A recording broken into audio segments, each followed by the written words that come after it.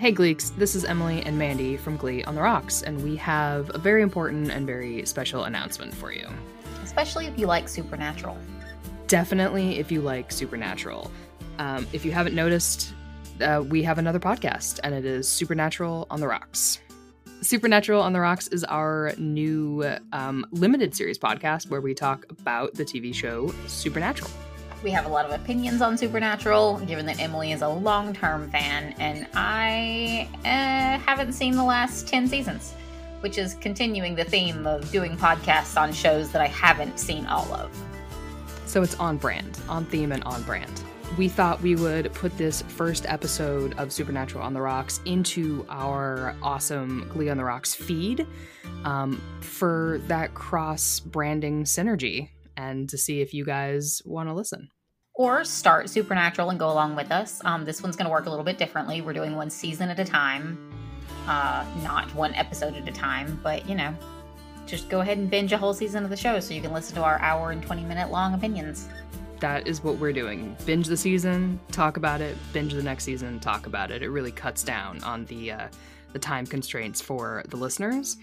And we still have like 4.5 seasons of Glee to get through, so this is how we're going to make this work. You can follow us at SPN on the Rocks on Twitter and Instagram. And if you want to continue supporting us, we're still on Patreon doing what we do. And we'll be back with another episode of actual Glee on the Rocks very soon. And that's what you missed on Supernatural.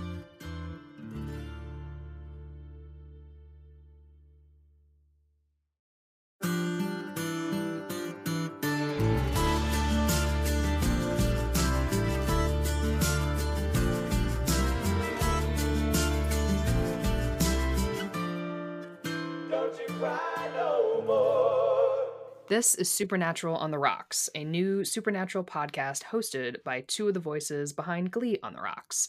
Every episode, we cover a season of Supernatural, digging into the mythology, the characters, and the fandom it left behind. So join us to remember the road that was. I am Emily. And I'm Mandy. And we're taking a hard left from our very first podcast foray that was Glee and remains Glee. And we're just going to go hard on Supernatural. So this is our first episode of Supernatural on the Rocks. If you did not hear our little mini episode explaining what this is going to be, we're going to do one episode per season of Supernatural. So 15 total episodes, making it a limited series. And much more limited than our other podcast. Much more limited. Much more limited. They're very different monsters, so I think this is so this format I think is going to work really well for Supernatural. Yes, and because who has the time to do another 22 episodes per season? Not with Supernatural, the show that I still don't entirely believe is off the air. Yes, it's not really, is it? I mean, if it lives on Netflix, it's never really off the air. Yeah, I don't trust it. Nothing in that world stays dead, for one thing, and I believe that probably applies to the show itself. Yes, that does seem to be the case, for sure. And we have agreed that we will sprinkle in some extra episodes throughout the series of the show and of the podcast when too much is happening in a season that we want to focus on something kind of specific, like the arrival of Castiel is what I anticipate. Episodes that kind of pull back the curtain a little on like the fandom side of things, or actor reactions to things. Yes. Those might be their own little episodes. Mm-hmm. And sometimes we're just going to need more time to talk about the treatment of women in Supernatural. Yeah, because I think we're going to have a lot of opinions on that. Definitely. We're going to have a lot of opinions on everything. So I would not say that this is a podcast for people who only love Supernatural and have no criticisms to say of it whatsoever. Yeah. And just to illustrate that, the perspectives that we're coming from, I was a fan and stopped about 5, 6 seasons in. So Hmm. I've already been down the road of this show is frustrating me too much for a multitude of reasons. I'm gonna bow out. Yes, and I watched it all, but very begrudgingly. Like I would just let episodes pile up and then get to them when I felt like it. So we are Um, fans, but critical fans, and I'm sure a lot of different feelings are going to come flooding back to us as we watch. yes, and we are gonna watch a season before we record an episode, so we haven't rewatched anything but season 1. So we're gonna take it in chunks to give our brains somewhat of the experience of rewatching it live, but one season at a time. But that doesn't mean we're not going to reference things that happen many seasons apart because once it's in your brain, it can't be forgotten. Yeah. Except in my case, where I definitely didn't watch a good 8, 9 seasons of the show. But that was never in my brain to begin with. So a little bit So different. that's fair. Yeah. I think Supernatural is definitely one of those shows that you can not watch 8 seasons of a show and there's still more. There's so many seasons for a non um scripted sitcom, right? Like it Yeah. is it the longest running sci-fi show? Like a singular? I forget what the statistic on I think it its is because genre.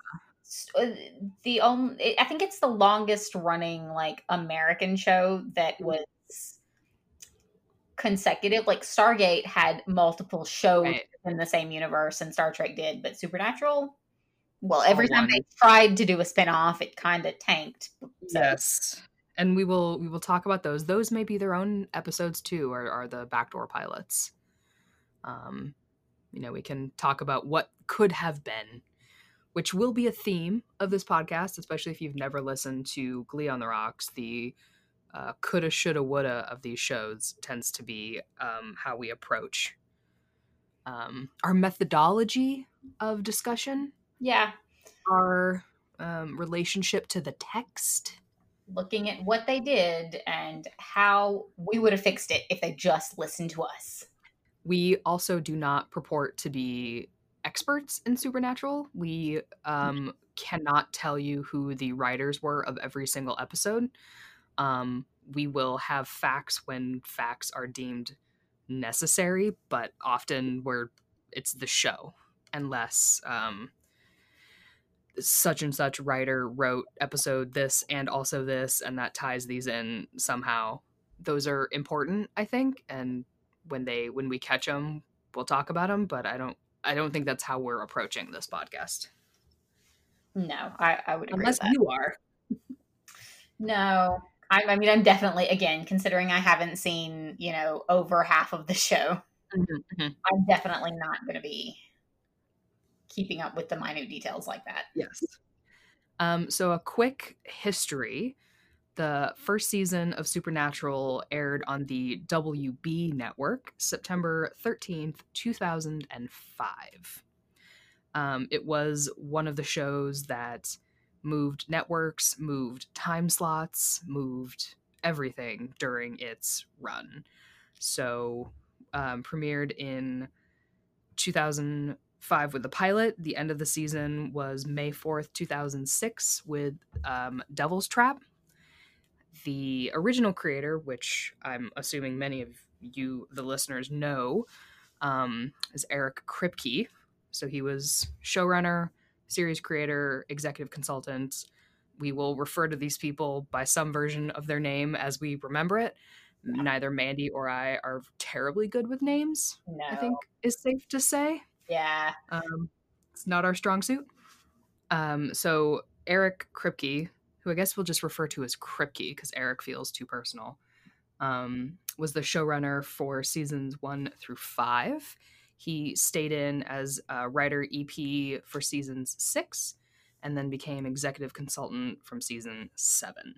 So, like many other long running shows, there's kind of a rotating cast of showrunners, producers, co producers, EPs, writers. these are all various levels of power in a TV show, and maybe at some point it might be prudent to get into what that hierarchy really is. I know there's a lot of talk in fandom in TV shows about so and so made such and such happen in an episode. Like, well, not Yeah. necessarily. There are external factors like a network to contend with and what you can and cannot do or say, who has final cut. And There's kind of, yes, half of us as a podcasting duo have experience with that to some extent. So, so, vague, yes. So yes, we have some experience with how these roles play out in a TV show and what they mean, and all shows are different. But so should we start with the perceived beginning of the show? Because I think for me, rewatching it and then reading some old interviews from contemporary interviews from the premiere, I thought there were some interesting what they thought the show was mhm. versus what the show is. I think is an interesting space. I'm definitely gonna say let's just dive right into that. Cool. So, Kripke pitched the story as quote Star Wars and in truck stop Americana, which is a quote from USA Today, reputable or not. And he has also said that he wanted to do an anthology show, and that it was Route 66 meets the X-Files with this great American road trip feeling with these two brothers. I feel Um, like that part of it does kind of fit with what the show, what season 1 of the show was. mhm. Yeah, season one, you can somewhere in one of these quotes he said Kripke was talking about wanting if you've ever seen the X-File, which you have, not Yeah, you, but the yeah. listeners, they are divided between myth arc episodes that follow this kind of all-consuming plot line, and then there are Monster of the Week episodes that are contained stories in an episode that are more character-driven rather than moving some giant plot ahead. So the genesis of Supernatural seemed, at least on paper, to be this Monster of the Week style storytelling. Do we Which, think that played out? I mean, I think in season 1 it played out somewhat well. Mm-hmm. I mean, I personally enjoyed a lot of the Monster of the Week episodes of season 1 more than the like myth arc. Yes, because the myth arc is pretty thin. Yeah. So I kind of ran through the first season twice as we were developing the podcast and getting our ducks in a row. And it's family loses mom in mysterious way and then tries to figure out what happened. It's Yeah, a fairly that's kind of the elevator pitch for the myth storyline. Mhm. I don't know Yeah. if you want to get like into opinions on that right away, or you want to wait and like break it down. I think we could talk about like the yeah, we can talk about like the overriding plot in like broad strokes because it's thin. It's very thin, and I think I didn't remember how thin it was. I remembered enjoying a lot of the like horror aspects of it. I was a big X Files fan. I was a big Monster of the Week episode X Files fan. Mhm. Um, and I definitely remember when Supernatural came out, everyone talking about like how genuinely scary it was for a TV show. Mm-hmm. I think it's definitely true that the more they get into an arc, the less scary it is. Like, Yes, that was a note that I put down is, the creators and showrunners here were really talking about wanting the show to be horror, dark, and scary, just what you said. And the first chunk of episodes kind of are like I think season 1 episodes may be the most gruesome yeah, of the Supernatural episodes. Not a lot scares me, so I don't know that I'm a Yeah, good. I'm sort of like I'm the same way in that, and I actually love horror as a genre. Me too. So episodes like the Bloody Mary one, like I enjoyed that, and it does make me feel kind of disappointed knowing that that's pretty much the peak of the show in terms of like standalone horror episode content, Right. and they sacrifice it more and more for the arc as it goes on. Mm-hmm. Yeah, this first kind of clump of episodes are pure Monster of the Week X-Files style, with the Wendigo, which also shows up Yeah, as a monster in the, like, straight up an episode in the X-Files. Hookman yeah. is just an old myth, which I kind of enjoy. There is that sense of taking the mythology of the United States and turning it into a TV show. And I think one issue that we can talk about that pops up later is trying to coalesce all these different fairy tales and hoaxes and rumors into a cohesive storyline Hmm. rather than these. Sometimes there's just a scarecrow that comes to life in an apple orchard. I don't know. Like, it doesn't all have to tie back to a greater evil. Um, Especially considering, and this is the same problem every show like this has, if you're starting out in season one and you're trying to make it seem like what they're working toward is like the ultimate bad guy, mhm. it's gonna be like a continuing like series of disappointments as you realize like that bad guy, it's not quite as strong as the next bad guy, who's not quite as strong as the next one. And I think Supernatural really suffers from that. Like Yes, later yeah. on. Yeah.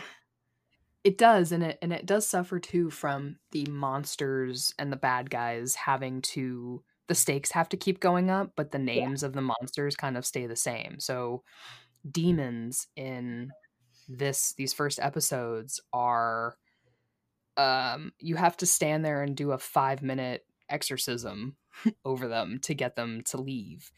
And they can only do certain things. They can only travel certain ways. Um and then later on in the episodes, it kind of feels like both Sam and Dean can just like wave their hand and expel a demon from a bad guy. Once they start getting weapons, they just like stab a demon and it's gone. Like, So they kind of so rewrite their own rules as they go.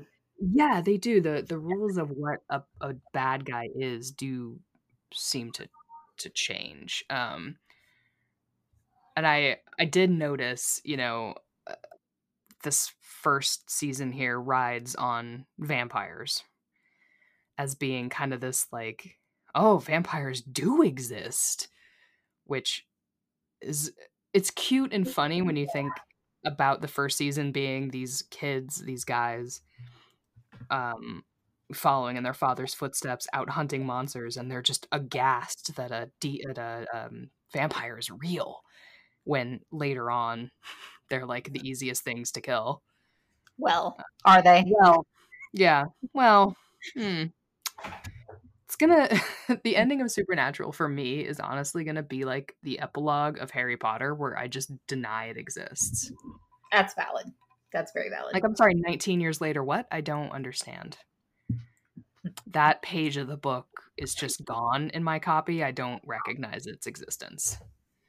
So yeah, so the big the big season 1 story arc is um Sam and Dean Winchester, in case anyone has not watched the show, which I cannot imagine has happened.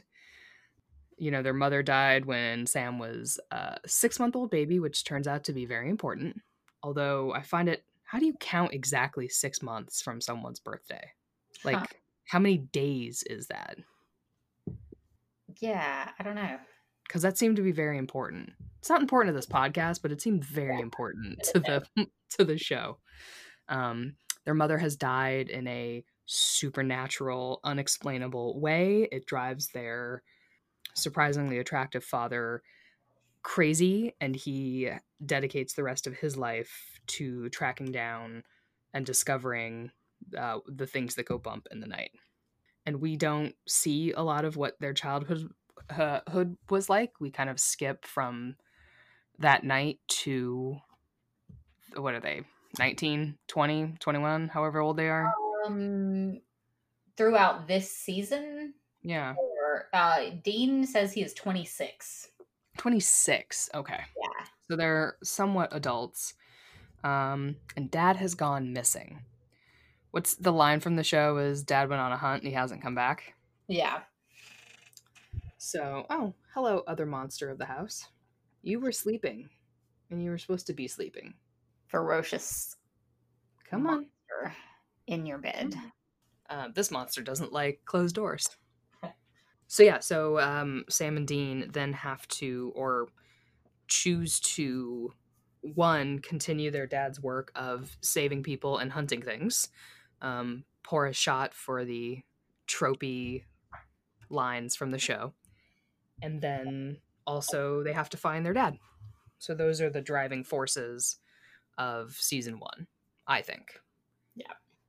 And then we have kind of our sidebar of Sam wanted to live a normal life as a lawyer with a girlfriend.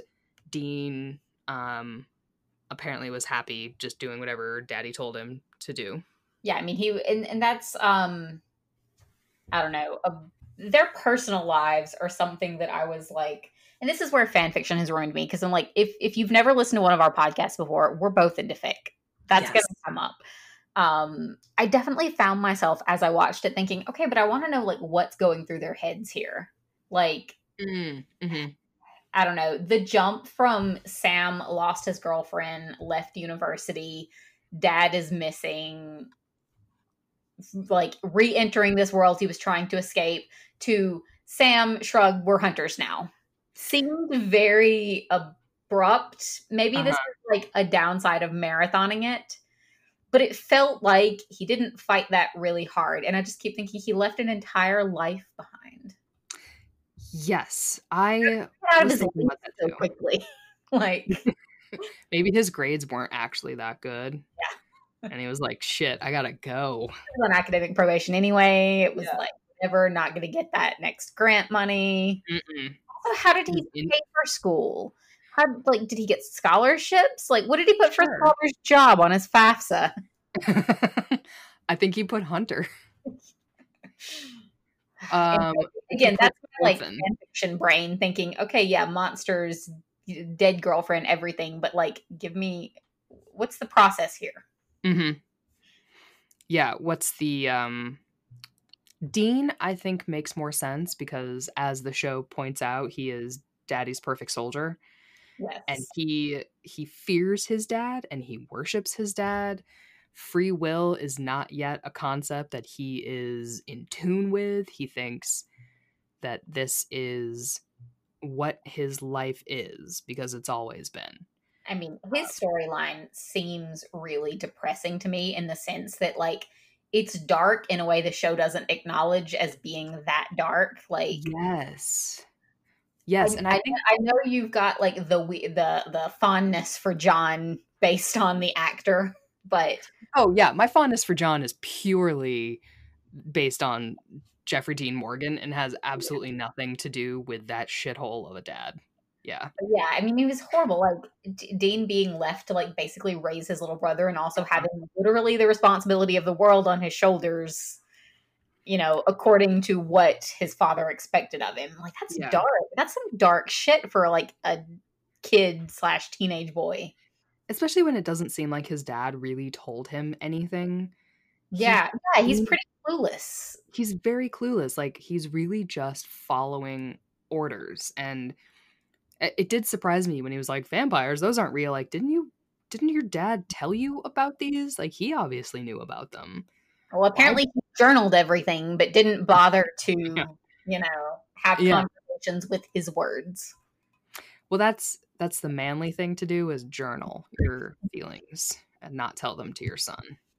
I just want to know what his, like, bullet style organizing was, because they seem to be able to find literally whatever was in front of them in that book by flipping a few pages.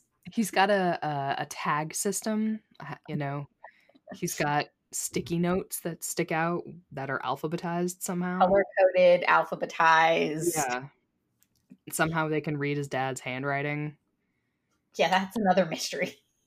Yeah, there's many, many mysteries, and that is one of them. They're sad. Like, Yeah. Dean or Sam's a little kid living in motel rooms, which I mean, Schitt's Creek told me that that was kind of awesome, but I uh, don't I don't think they had a David there.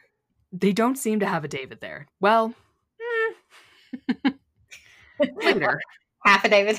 half a David. Yeah, yeah. Where's Patrick? Um, that's not a crossover that really works, is it? No, it's not. No, Wouldn't do that to David and Patrick. no, no. Oh, what I was going back a hot second. One of the notes I did write down is that John Winchester is the captain of the no need to tell people what they actually need to know team, which is later led by Albus Dumbledore. Oh God, yes, you're very right. It's the same style of leadership as like, don't worry, I'll never tell you. Like, It's some added. I don't really care if this child in my care is in yeah, mortal peril because of my decisions. yeah, It is what it is. And look, they came out okay. they're fine. It's for the greater good. Like, is it though? Yeah, maybe not. These kids could have died at any time, but they didn't, so it's okay. Mental Uh, health? What is that? eh, they could have just read the book, the diary. Oh God, it's Riddle's diary. No, there's the crossover. Harry Potter meets I mean, the that one would kind Winchesters. of work. Voldemort would fit right in with their Mhm. season one list of baddies. Honestly, given Voldemort's childhood, I feel like he might sympathize with the Winchesters. Oh, you're right. It's like, oh, your dad too? Mm. So maybe the Winchesters could have turned him around. He, And or he he just, would have just gone to them and been like, look, this kid is getting into all my shit. This kid is you gotta, listening to this weird egomaniacal wizard who's trying to like put him in danger constantly. Mhm. Like, let's get rid of the problem one way or the other. Let's just team up and get rid of the problem. Someone write it. Someone write the fic. Um, so I guess, I mean, we can talk, obviously we don't have an outline because that's not how we roll. No. But, the differences between Sam and Dean and how that affects their reactions to the plot as it unfolds. So I had, Dean being not yet believing in free will, but that he is still the hyper emotional one of all of them. He is. And I don't know. I feel like there's a lot of probably at this point unintentional like dichotomy in his character Yes. because he is and I wrote these specific words down: womanizing, dismissive, Yeah. protective of Sam, and cowers a lot to their father. So like Mhm. he's very expressive. He's very like easygoing, and I'm saying in air quotes, but Mhm. not at the same time. Yes. Kripke was, especially early on there, was often calling him the Han Solo to Sam's Luke Skywalker. Yeah. And I get what he is saying, and I think it's kind of wrong. I would be inclined to say that's wrong. So another quote is from Sarah Gamble, who I know, I mean, I'm assuming some of you are booing and hissing as we say her name. She was a writer, story editor in seasons 1 and 2, became a producer in season 3, a showrunner seasons 5 and 6, and then left.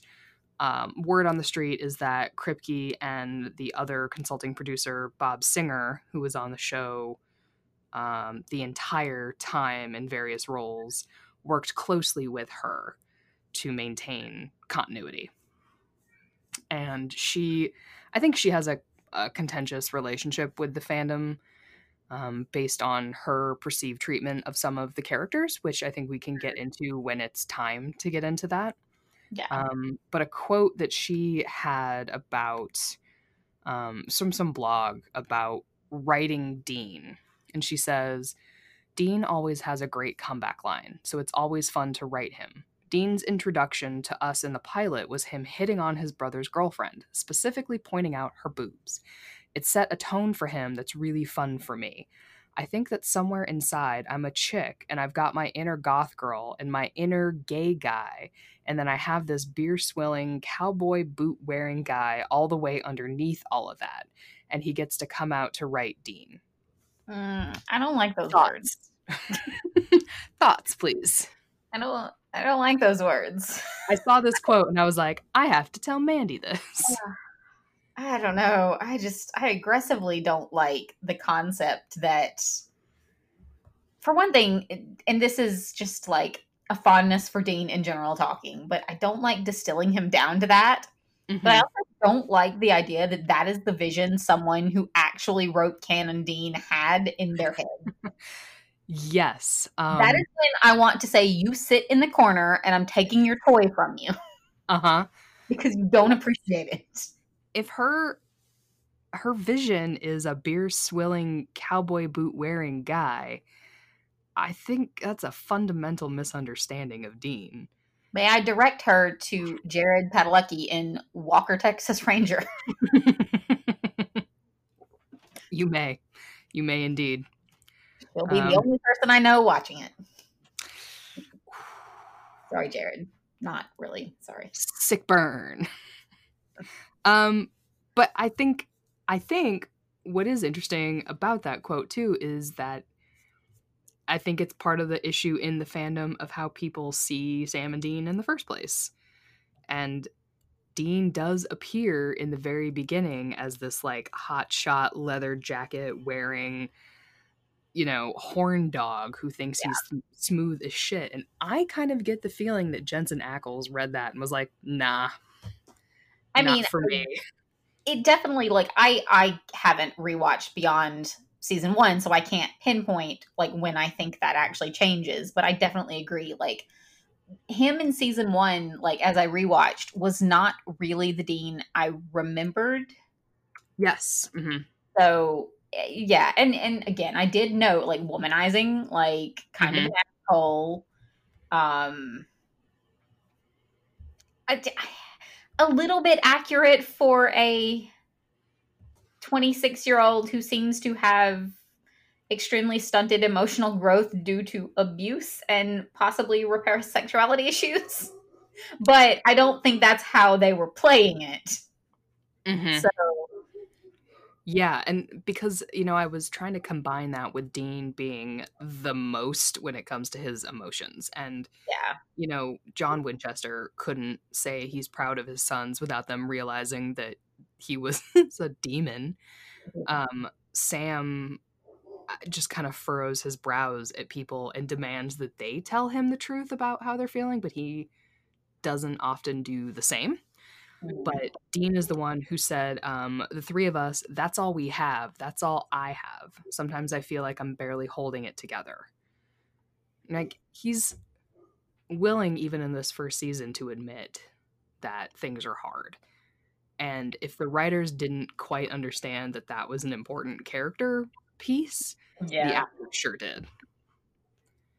Because I think what's fun about Dean, and at least for me, is the combination of a highly skilled hunter getting the job done plus someone who deeply loves Scooby-Doo. Yeah. Yeah, that is a very not only is it a fun character trait, like he makes scenes more fun.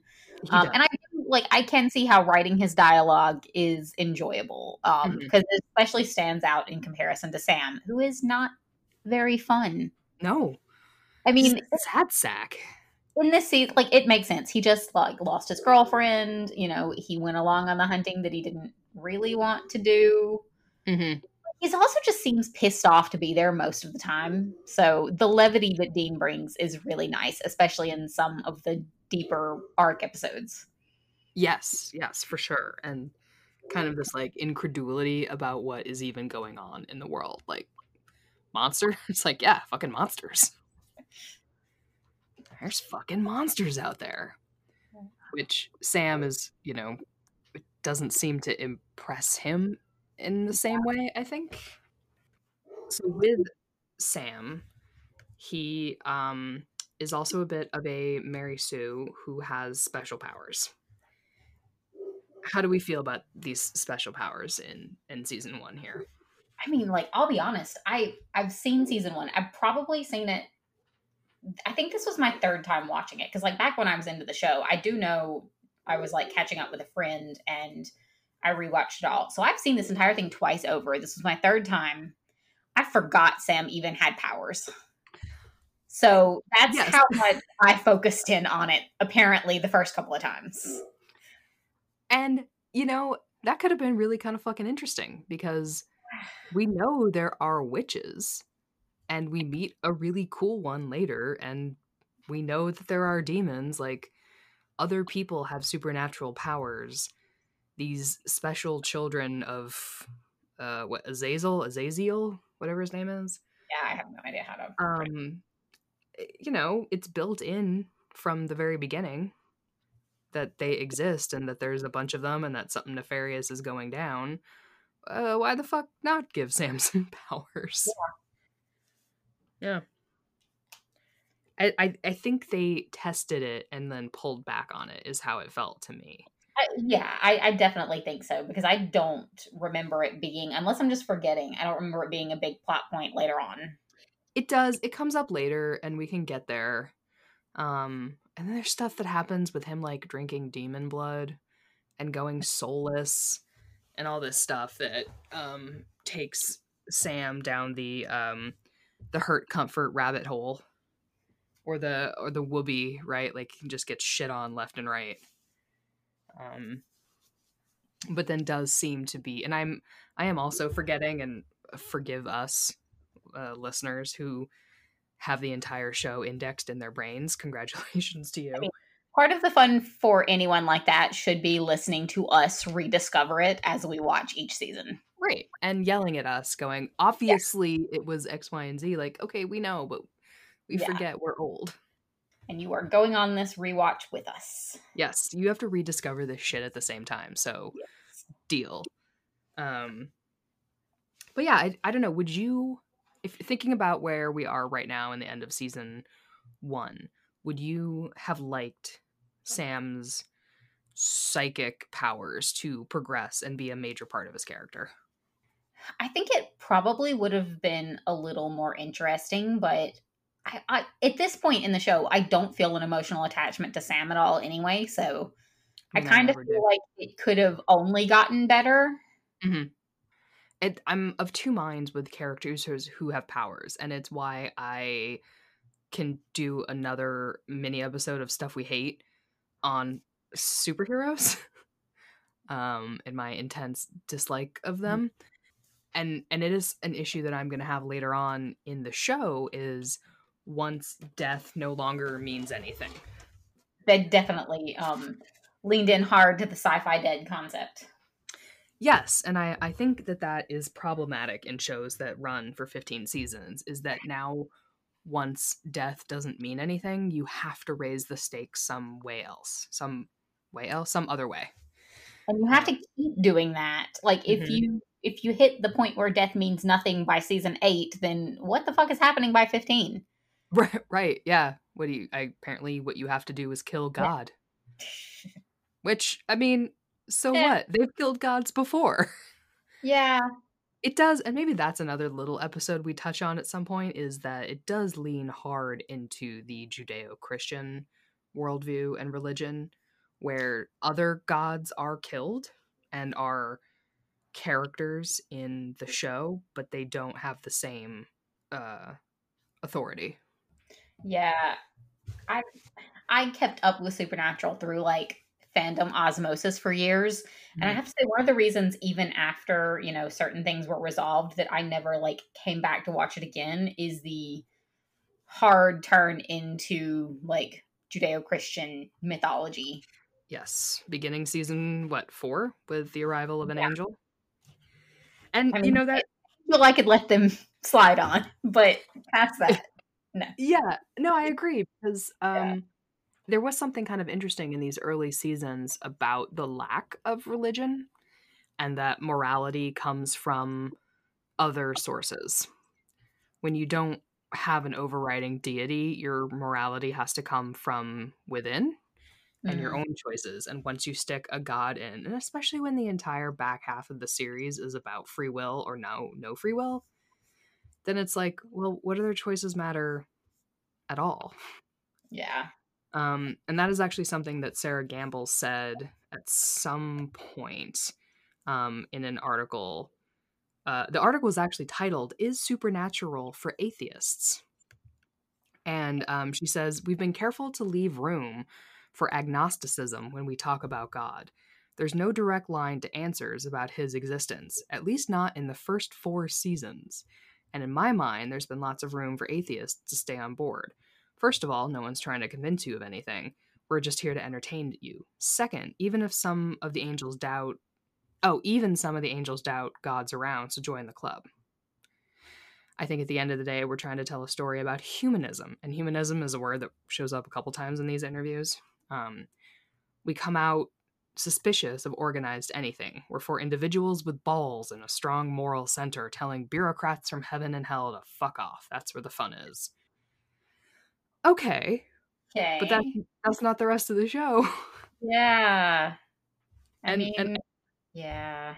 and then honestly, if you have angels, you have God. That's where angels come from in mythology and religion. So like you can't really say, well, even though we have angels, they doubt God's around. Like, okay, one does, and he gets thrown into hell, which also requires the existence of heaven. So, it seems disingenuous to me to make that kind of an argument. I think it would have been an interesting show if they had stayed away from that much God. Yeah, I mean, that would have been more interesting because they do, at a point, sacrifice the monster of the week stuff almost Mm-hmm. entirely, right? Yeah, they do. I mean, there's some I'm trying to remember, and honestly, it seems like the episodes that take over the monster of the week slots become goofy. Mm-hmm. Well, Although I there's can. stuff like the French Mistake and these different the musical episode and stuff like that, and the Scooby Doo episode. But there are some monster of the week, but and I'm trying to remember too. They do seem to tie more strongly to the main plot. We'll worry about season 5 later. Stick to season 1 here as best we can. Another section that we can talk about are just like the bad guys in general. Yeah, that would be good because I definitely had some thoughts on some of them. Please share. All right. Meg, first of all, Mhm. like I kind of went into it like with the predisposition that I would like most of the female characters. Mm, But I immediately started seeing the issues with Meg. Like I don't know. She was somehow both like an underwhelming baddie, but also like immediately her plot was hitting on Sam. yeah, I always have that issue too when a woman enters a script breasts first. Right. Yeah. Like they're already making this a little bit hard for me. Yeah. But they balance that out very well with Missouri, who like I adore. I love her. And I wish that I had more than two female characters to give opinions on. Cough, cough, supernatural. Uh, Um yeah, because everyone else are uh episode characters. yeah, yeah. Yeah. Um, and I am talking right now in terms of like characters with a little bit of staying power. Mhm. Yeah. Um, because there were some good like single episode one off characters, but yeah. Well, you know who does come back in the last season? Well, I can think of one. Vampire friend there. Uh, Yeah. could have stayed gone. It didn't happen. But yeah, Um, the big baddie is again, I don't know how to pronounce the name either. As Azazel. Azazel. Yeah, it's not like they said it a million times in the show, and I just can't wrap my brain around it. Yellow eyes. Yes. I like the note I made as I was watching it was like not bad for a first season baddie, but Mm. So I don't think that I felt the stakes as strongly as the show was supposed to like have you feeling them, which is the problem with a rewatch in general. Mm-hmm. Yeah, I it's know in true. a couple of years this doesn't mean shit, but you know, it was sort of Buffy syndrome where I like was you could just thinking of that. yeah. But not like I understood the purpose of him. I still think it's weird that like this was the overarching bad guy, like demon in John Winchester's life for 21 years, 20 years, however Yeah, old Sam is. yeah. Um, and underwhelming from that perspective. Mm-hmm. Not actually that scary to have No, and it that doesn't help. Yeah, I don't think it helps that we see him as John Winchester. We only see Yellow Eyes in the bodies of people he's possessing at this point. yeah, yeah. Mm-hmm. And I also wrote down that Yellow Eyes is Jeffrey Dean Morgan's audition for Negan on Walking Dead. Oh, I can see it. Yeah, Negan was a fucking badass. The Winchester Now, should have included Negan. I was gonna say, if Negan was the big bad in season Yeah, one, well, say goodbye, Dean Winchester. absolutely. Now that would have been very interesting to watch. I wish Jeffrey Dean Morgan had been allowed. Okay, I even wrote this. This is skipping around a little bit. I wrote that I would categorize John Winchester as a bad guy in this season. Yeah, He does nothing but disrupt their lives negatively. They have emotional attachment to him. They don't want him to die. He's their dad, but he does nothing but derail good things in their life and then show flashbacks to him being a neglectful father. yes, he even So takes I their think, college money. yeah, and I think that's part of why the end like showdown didn't resonate emotionally for me is because I was like, I think they'd be better off if they just let these two guys take care of each other. Yes, so Dean especially was like, we have got to save Dad. That was his driving force through a lot of these episodes, was saving Dad. Like, I think if Sam had never, if John Winchester had died, Sam would have been fine. He would have been like, well, that sucks, but uh he Might have was an actually asshole. gotten some closure, seen a therapist, gone Yep. back to university, had, A life. yeah. And maybe the supernatural shit would have caught up with him eventually, being one of the special Yeah. children or whatever.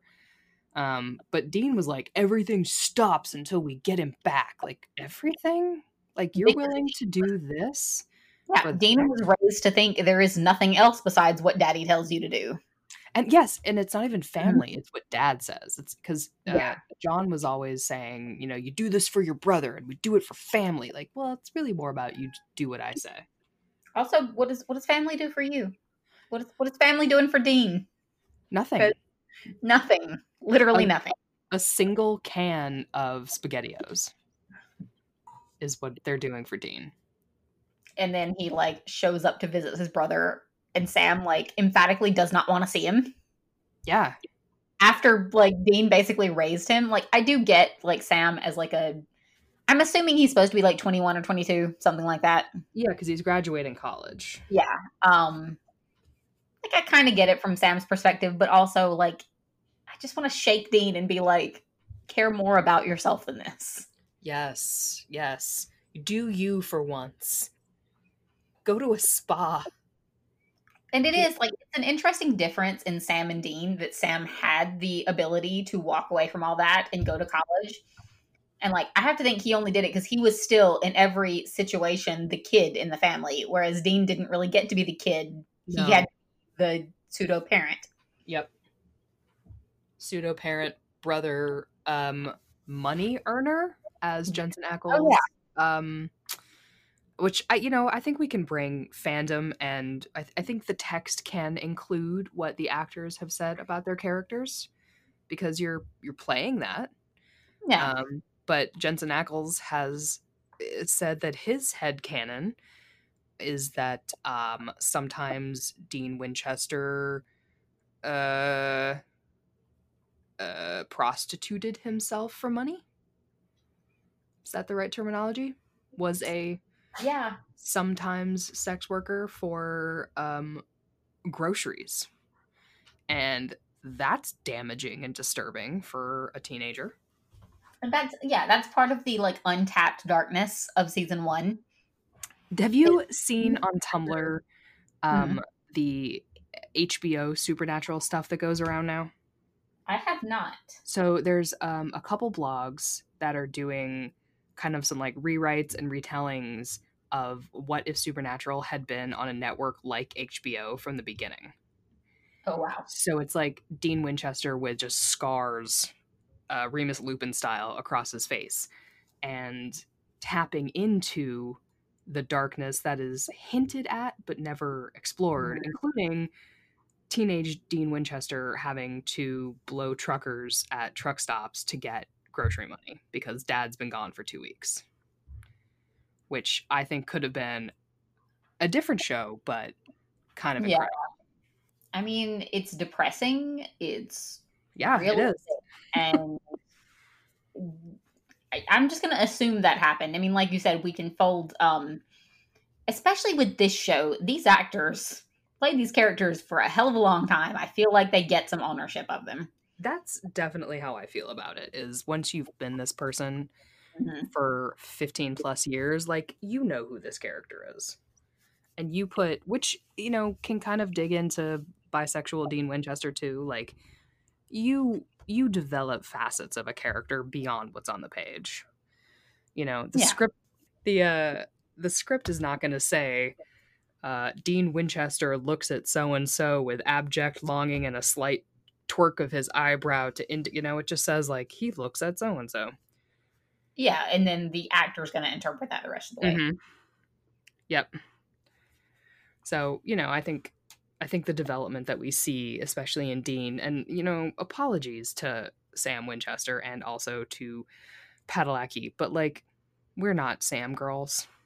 No, And that's maybe going to be apparent in that I think sometimes a lot of our analysis might hinge on Dean and then in relation Sam, but I that's mean, yeah, and I don't know how that's going to change for me, mhm. as there are plots I don't know about. I'm very intrigued by the idea of Sam being like the baddie, which I think, again, Tumblr osmosis. I'm pretty sure Mhm. happened at some point. Mhm. Pretty Mhm. sure all the bad guys at some point they all get a turn on that like Yep. merry-go-round. So I'm intrigued by that. I'm not writing Sam off entirely, but definitely judging it season by season. In Right. season 1, not feeling it nearly as much. He's less interesting in the same way that Luke Skywalker is less interesting than Han Solo. Sorry, Luke. Like Luke gets interesting in 7, 8, and 9. Yeah. I will give Jared some credit. I think he was a better actor than Jensen for the first season, at least the first half of the first season. Mm-hmm. And I'll allow Jared, it. yeah, Jensen picks it up, but like in the first, I don't know, half dozen episodes at least, like I definitely winced my way through a few scenes. Mm-hmm. Oh, that's reading off the sheet. Let's not do that, buddy. Right. Let's learn the lines ahead of time. Let's read off book. It's got to be hard. You're getting the feeling of it. Yeah. And Jared had just come off of another long enough running show. So I feel like he had more experience. But Yeah. I'm gonna not make excuses for Jensen. It's just my opinion that Jared was a better actor. Which kind of is even worse about the fact that I didn't feel as emotionally attached to him. That's Like, bad I'm, writing, man. yeah, I'm putting that on the writing, not on Jared. Yeah, definitely. That's just some straight up bad writing. Which is, a shame, but a lot of I was thinking of if there's a post or a meme or God knows a tweet, who even knows anymore about oh yeah, this the show is really great. You just have to get past the first 45 episodes and then it really kicks in. it it takes time for episodes to find their legs and their voice, and sometimes it takes a little longer for episodes Mhm. to and for actors in the same vein to shake off the nerves, I would think. Yeah. And And the I pressure, like this was also a big show for the network. I'm also judging it, I guess, a little bit as far as Jensen goes, because I've definitely I don't know, around, I'm gonna say, election week, sitting hard watching some season 15 stuff. I didn't watch any full episodes, but the difference in the depth of that man's ability to act out some emotional stuff from there to season 1, I was just like, oh, that's a, someone definitely honed his skill over the years. Someone grew up a bit. Yeah, someone grew up a bit. Yes, yes. Agreed. Um, some changes between season 1 and season 15. Yeah. I did write that Dean sort of dies in the end of season 1 and the finale. Yeah. Like, key things in the first season that happen. We have the cult as being our I don't know, our plot device. It's not quite a MacGuffin, but near the end of the season here, we find out that there is a magical object in the world of Supernatural called the Cult. I believe it shows up for the first time in episode 20, which is the third to the last episode of the season. And it's, Haley's Comet is overhead. It's the night of the Alamo. Colt made this gun with 13 bullets for a hunter, and those bullets can kill anything. Well, here's my question. Is it the gun or the bolts or the bullets that can kill anything? I don't know. If it's the bullets, dude, why the hell didn't you just like make a few cases of those? That was my question. Like, really only 13? Like, Yeah. does that seem like a reasonable number of bullets? Yeah, so they this gun that can kill anything seems like a highly valuable object in this universe, and it does kind of start the series long introduction of mystical magical items that just happen to appear when they're needed or lost when they're needed. Yeah. And it's hard to rank on those, because how else is a show like Supernatural going to stay interesting? Like, well, of course we're going to need angel blades and demon blades and all this kind of shit. But then when it gets into like the first blade, I get a little I know. I want 4 seasons of Sam and Dean in a library reading through every book before one of them finds something that might halfway work that they have to Google and find more context for. Just Yep. like realism all the way. No, you're right. They need some things like that. They're out in the desert very slowly unearthing something buried in time. Like, yeah, that's riveting TV, I think. Yeah. But they use the gun on that random ass vampire, and then they're worried about wasting another bullet on something else. Like, well, how is this vampire worth a bullet when we know what else is out there? But in season 1 there isn't anything else out there, I guess. It makes them seem like very beginner level hunters. Yeah. To look Like, at what they are considering the worst now and what's to come. Yeah, it's like, do other hunters hear about, like, oh, did you hear Sam and Dean use the cult on a vampire? Noobs. So yeah, it just kind of, these mystical objects just kind of played into this issue of raising the stakes in a series that goes on for so long. But I also think when you're writing a series, you can't possibly know how long you have to tell your story. That's true. How long were they originally planning on it going? 5 seasons? 6? I honestly don't know. That can be something we Google, but I don't know what the original series order was for. I'm assuming just the first, season by season for a while. I thought, and this may just be like, I read it on Tumblr, have zero source for it, but I thought I saw someone say that like the original writer's goal was like a 5-6 season mark.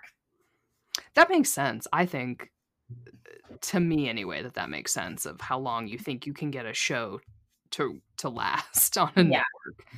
Especially, I mean, like even on CW, which is known for like giving its shows a more decent run than a lot of other networks would. Mm-hmm. Yeah. told the right thing. I almost said the WB. It hasn't been the WB in a while. I found out that only the first season was on the WB. Oh, wow. 'Cause then Okay. it changed that early, but it's other, I just dated myself then. it changes, time slots. Okay. Yeah. It's the only season to not use "Carry On, Wayward Son" in the finale. It's the only season to feature a Wendigo, a Rawhead, a Striga, and a Davis on screen. So some of these kind of old school, what is the word I keep trying to think of? It was also the name of a movie, like Urban Urban Legends? Legends. Thank Yeah. you. These early seasons really hit these urban legends really hard, and then it's like they run out of them, which is fair. I That mean, maybe we should blame the movie franchise. They really should have just kept going, and then Supernatural would have had more to pull from. they would have found other, Yeah. other ones to get, yeah. So, yeah, so that's Also, I know that this was early on. I don't know if it was just season one, but the car later becomes known like universally as Baby, but it was definitely the Metallica car early on. Mhm. And Yes, for that's sure. more of a like fandom reference thing than like actual show fact, but yeah. Yep. The car, is now more of a love object than just a utilitarian vehicle. I had kind of forgotten that Dean got chastised for not taking care of the car, Yeah. which I actually thought was kinda cute. At least he starts washing her after this. I appreciate that. 'Cause Mhm. it does make me think of, Yeah. the big bads and what the escalation of them. And that was a lot of the format for shows like this at the time, like from X-Files to there were other shows during that period of time that kind There of ran along the same way, like a mix of like myth and monster of the week or like Mhm. standalone plot if it wasn't quite that, the like Buffy, Angel, um oh my god, why can't I remember any TV shows now? You know what? I tried to make a list of shows that I thought were contemporary while Supernatural was on, and I just hit blanks left and right. I was like, "Was that on at the same time? I don't remember." There was an interesting article in USA Today, that was kind of like a season 1 wrap up from a critic, and it was talking about how at this time horror was super big. So Mm, there was The Ring, The Village, The Grudge all made more than $100 million at the box office. The WB Entertainment president at the time, who said that the horror audience was more female driven than male, and that mm. they would flock to a horror series, giving it breakout potential. So Okay, so I'm gonna go like I this was bugging me so much that I had a list of shows in my head earlier, and then when I started saying that sentence, I couldn't remember them. Okay, so Charmed, Roswell, they were all like sort of Mhm. supernatural-ish type of shows that had that like monster of the week that they would fight, and then also slow building arcs. And Smallville was on at the same time, which was sort of the same thing. Um, Mhm. and then the Vampire Diaries came along, I think, a few years later. Um, but yeah, that type of show was pretty common. It was, yeah, definitely. There were other new shows on the schedule at the time, including ABC's Invasion and Night Stalker, Hmm. CBS's Threshold, and NBC's Surface, which were mystery and monster. Yeah. You'll notice none of those shows lasted very long. I mean, and I want to say that's because they didn't have Kripke, which I'm not saying he's a perfect showrunner, but like he did have a very strong resume for that. He did, yes, and I think he did have a fairly strong vision once the show got going, but I was a little shocked and a little aghast, um, about, like, the development of Supernatural and what the pitch session was like, and he is talking in this article about the pitch session for, the studio, and he says, "It's sort of funny how it all worked out. I literally had scribbled the idea in a notebook the day before my meeting with the studio, and then I came into the studio and had pitched them my reporter idea, which is this story about a reporter who works for a tabloid magazine, kind of a thing. And he says, and they didn't like it. They said, "What else do you got?" I didn't have anything. So I tap danced and said, "Well, I got this great idea about two brothers on a road trip." They loved it, and it ended up being the show. So it's funny how that works out. And I was like, oh my God. Do you know how long writers work on their pitch sessions and their pitch documents? And he just walked in with a note that he wasn't even going to pitch to these studio execs and got a show. Like, God. But it's, he wasn't an unknown at the time either. So. Because I definitely know one of the reasons I gave Supernatural a chance is because I was missing the X-Files. Mm-hmm. Yeah, for sure. Me too. That was my bread and butter, was the X-Files. Yeah. Which, if you've never seen, go fucking watch it. And if you want, we'll give you like a list of episodes in each season to watch, so you don't have to watch the whole thing. But or stay tuned for after Supernatural on the Rocks for our next one, X-Files on the Rocks. Stay tuned for X-Files on the Rocks, where I talk about how the ghost stole Christmas for 87 minutes. And I just talk about that one scene on the Bermuda Triangle where they're dancing. Yes. Yeah. That. And I do the entire dialogue from Bad Blood. I feel like we could go on just doing this for the length of the podcast. I think the X-Files is like the one show that I can name episode titles with confidence. I mean, for the shipper episodes, definitely. Because I have clear favorites in each season. And I guess that I'm going to give this a segue. That leads me to, I think Faith was my favorite episode from this season. Explain. So, I thought it was I thought it had an interesting bit of storytelling where, it's a new show. You don't super know yet who can live and who can die. Mm-hmm. And in the beginning of Faith, which I think is one of the first episodes from Supernatural that starts in the middle of a hunt and not with characters we're never going to see again dying. So it starts with Sam and Dean on a hunt that we learn nothing about. Like, it has nothing to do with the episode, which I often enjoy as a trope, where what you're getting is like, this is what the day-to-day grind is. And by accident, or I don't know, divine intervention, depending on your views on Chuck, Dean is electrocuted enough that it causes permanent and incurable heart damage, and he is going to die. And I just thought it was interesting for the show to bring in one of the main characters potentially dying so early on. Both, it was like it was knowing that he wasn't going to, not quite remembering how they get past it, and trying to remember what it would be like for a casual viewer to see that, because he gets electrocuted and you cut to black for the commercial break, and then you come back and he's like in a hospital getting terrible news, and you don't yet know what to believe from the show of whether or not he's going to be okay. Like, we don't yet know that death means nothing to the Winchesters, which will become a grudge. They don't know it either, so that makes the response is a little more valid. It does, which is why I liked Dean's response so much. Was it was his macho versus his emotional response. He was cracking jokes, but was like, he knew he was gonna die.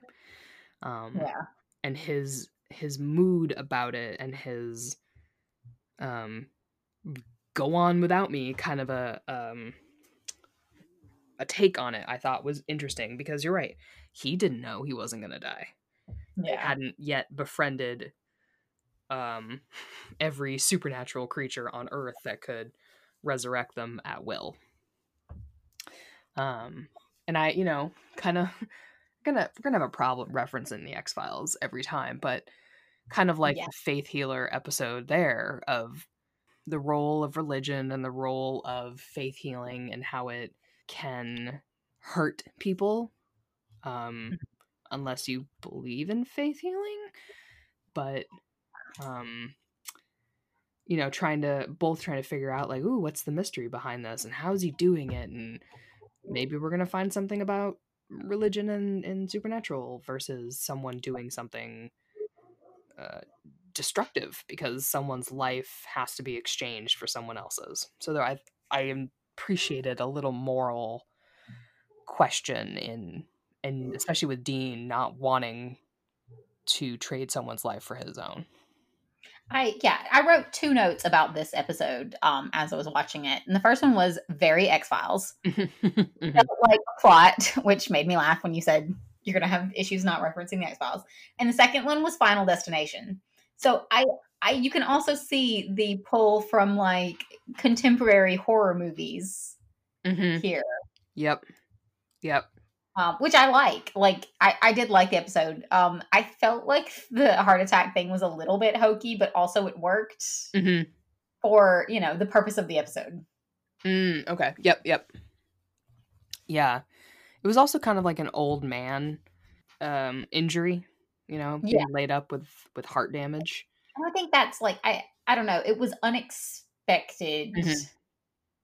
in a way that I mean, this was my reaction as the episode went on. I was like, really? Heart trouble? Really? Yep. But then, like, it made sense as you uncovered, like, the plot. Mhm. Yep. Yep. And we got a Buffy alum in there, a Buffy Dexter alum, I guess. Who is that? I don't The remember. the woman, can't remember her name in the episode actually. The character is Layla. Wow, Julie Benz, Oh, yeah, yeah. Okay. I've a young Julie Benz. Yeah, she was very young in that. Wow. Yes, she played Darla for anyone who was not a Buffy, and then moved on to Angel, reprising as Darla. Also in Dexter. But yeah, so if we're talking favorite episodes, Yes. I actually wrote down that the episode I enjoyed the most because I thought about judging it on like what I felt had the most impact on the season, but Mm. in the end, I picked the one I liked most, the Mhm. one I finished and was like, I want to watch that again, and that was Providence. Oh, okay. I Cool. liked the plot. It was creepy. It pulled me in. Like I was genuinely interested. I liked the effects, creepy kids, Uh-huh. Uh-huh. flickery images. It works for me. Mhm. Yep. And I just like there was nothing about it that I like could find any fault with. I enjoyed it. Okay. And it was a like very monster of the week, Yeah. but and it came towards the end of the season, so I think part of it was that I felt like everything had kind of hit a good stride. Mhm. Yeah. Like Sam and Dean in general, like the acting. Sorry, Jensen. Hey, it takes Acting time. was Yeah. better. Yeah, No, I like that one. It was a good one. Creepy kids crawling out of paintings. Like, yeah. yes, absolutely. Like I wish Supernatural had kept that like vibe in at least a couple of episodes a season, and maybe they did. I don't remember what was in season 2 or 3 or 4, except for Cass. Um, Yep. but yeah, I liked that vibe as a one-off episode. It was a good vibe. Trying to remember if I don't think there was anybody else who stuck around. They end on these characters who are like, "Hey, we'll see you next time we come through." Like, it would have been nice to actually catch up with some of these people. Yeah. The fact that the show is sort of built on the premise that there is a whole network of hunters, I felt like was underutilized. Like, Well, if there's and yes. a network of hunters, like, did no one? I mean, John in Missouri clearly had something going on, Mhm. in terms of like mutual support, but I don't know. Was there no one else that could be like, hey, let's hit the books on this bad guy. Let's figure this out. You don't actually have to do this alone, John Winchester. You don't Yeah. actually have to bring your kids into it.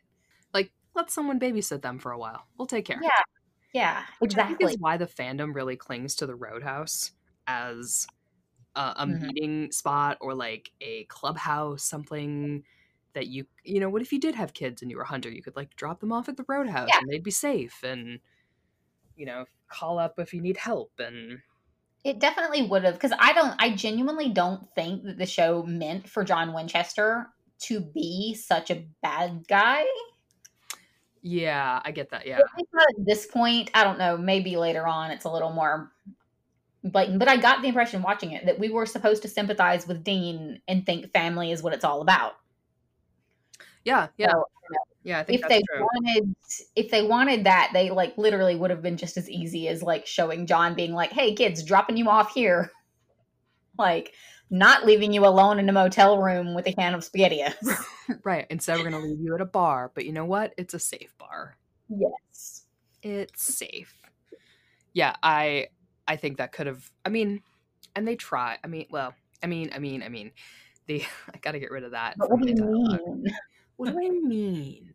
I think the backdoor pilots for Wayward Sisters and what was the other one called?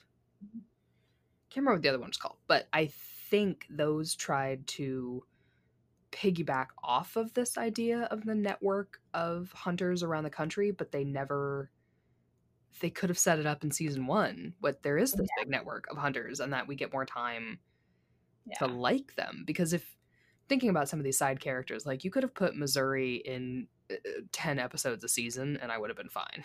Like Oh yeah. just I would have loved bring her back all the time. that. And Mhm. you know, the characters that they do bring back, oh my god, why am I blanking on all of their names now?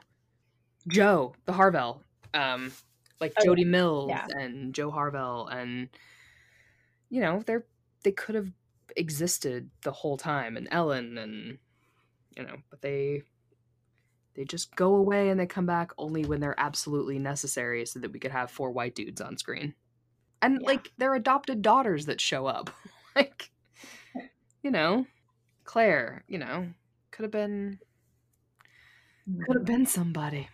But yeah, it does seem like there was a missed opportunity for this found family of hunters instead of relying on the concept that people are going to be so into 2 brothers, because some of us aren't. And I mean, I think it could have been wholesome without actually detracting from the gravity of like the evil shit they're trying to like conquer. Sure, yeah. I mean, there's goofy fucking episodes the whole time. You can have these found family moments without killing the vibe. Yeah. I do not vibe with this. Um, Overall impressions. It definitely left me wanting to like hurry on to season 2. Okay. Like I remember why I liked the show. Okay, that's good. I agree. Especially because when I had it up on Netflix, it rolled into season 2, episode 1, and I just kept watching. Yeah. I was like, oh wait, this is not the end of season. Like, hold on, I gotta go back. Um, which is good if you're a binge watcher. Yeah. So no spoilers for season 2, episode 1 there, but it does Which I pick. start watching I tomorrow. know it picks right back up. Yeah. I think unlike our Glee podcast, I think we are not going to have a set of indices. No, It's a lot of it would be, pressure. it's a lot of pressure and also a constant like rotating cast of characters makes that a little bit easier. Yes. Um, as I said before we started, I did think of the word a flannelometer Yeah. for how much flannel exists in the show per season. But you know what? You know what we should do with that? We should make that an Instagram special where we just like rank our favorite flannels from the season Yes. in Mhm. Instagram posts. I think so. And by the way, follow us on social media because we have that. Yes. The plug that we should have done an hour ago is that we have separate accounts for Supernatural on the Rocks, which is at SPN on the Rocks for both Twitter and Instagram. This will be going up on Anchor, so distribution will go out to Apple and Amazon and Stitcher and Overcast and Pocket iTunes and Spotify, and if you somehow listen to your podcast on another platform, we'll put it there too. And this we did already say this, but this is a limited series. Yes. There are only 15 seasons. We will probably do more than 15 episodes just to cover some of those things that we want to get a little more in depth on without every episode being 3 hours. Mm-hmm. Yes. Exactly. But this will have an end, unlike Glee on the Rocks. And unlike the show itself. Yeah. But if you have specific things you think would be interesting for us to cover in a longer form episode, drop us a message and let us know. Yeah, definitely. If you have any interest in supporting us, we're just going to roll this into our Glee on the Rocks Patreon account because that's just easier for everyone involved. So if you subscribe there, if we do any special episodes for Supernatural on the Rocks, you'll get those as well. And if you want to listen to like our back catalog of Glee mini episodes, feel free. We also already have some Patreon content for Supernatural because prior to this podcast, we did an episode on Dean and Cass. Oh, yes. Oh my God, we have so many. We have a limited mini series called That's My Ship, where we choose it is Patreon exclusive. Yes. But it is about Supernatural, and it is about Dean and Cass, and it is an hour of us talking about them. So I feel like that's up your alley. Yeah. But otherwise, all of the other like little special things like Women in Supernatural and things will just be extra put out like regular episodes. You won't have to pay for those. If we do anything special, it'll be smaller. Yes. Not quite as significant topics. Like maybe a different set of ships. Who knows? Not that I have any, but you know, we'll see. So, unless you have any final words? Nope. Nope. I've expressed all of my thoughts. Spilled them forth.